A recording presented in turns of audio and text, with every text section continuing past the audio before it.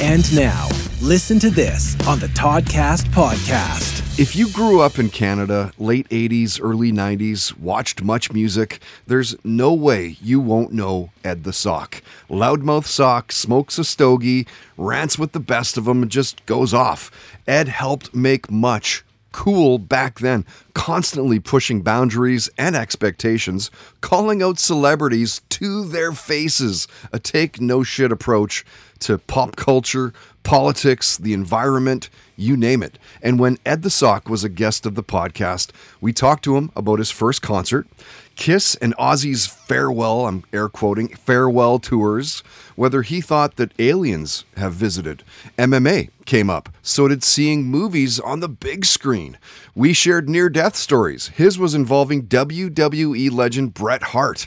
We talked about Canada's political scene, how music has become a commodity. And Ed talked about being at Woodstock 99 with much music, and that is one of his career highlights. Listen to this. Pretty difficult to figure out what I like the most. It's easier to figure out the people I like the least, but mostly I didn't pay that much attention. It was just a job. I went in, I did my shtick, I went the hell home. Yeah, fair enough. But highlights, I really liked being at Woodstock 99. Oh yeah, I bet. Because I was live on the air. I was the person, and this was noted in the media, I was the person who first said, this is about to go straight to hell. And it did. And I was the one who predicted it, which, you know, that's sort of odd notoriety, but I watched that for 3 days in blistering heat in a venue that was an old military base, so it had no shade, no place people could skulk in the shadows, and people were charging $10 for small bottles of water. I knew this was about to boil over. Yeah. And that afternoon, when they started knocking over the outhouses and body surfing in the crap, I knew this was Lord of the Flies.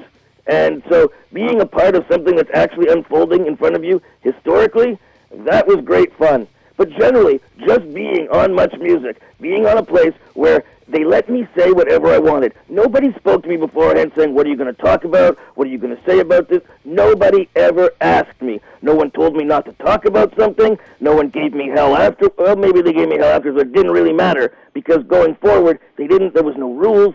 They respected me enough to let me do what I wanted to do, say what I wanted to say, and they allowed the other VJs of my generation to be who they were. They hired people who they knew, who they trusted, whose personalities they liked, and said, go do your thing. And this is the thing that's gone missing in those last 10 years. Mm-hmm. As more and more people, media figures and politicians, became very tightly controlled about what they were saying or allowed to say.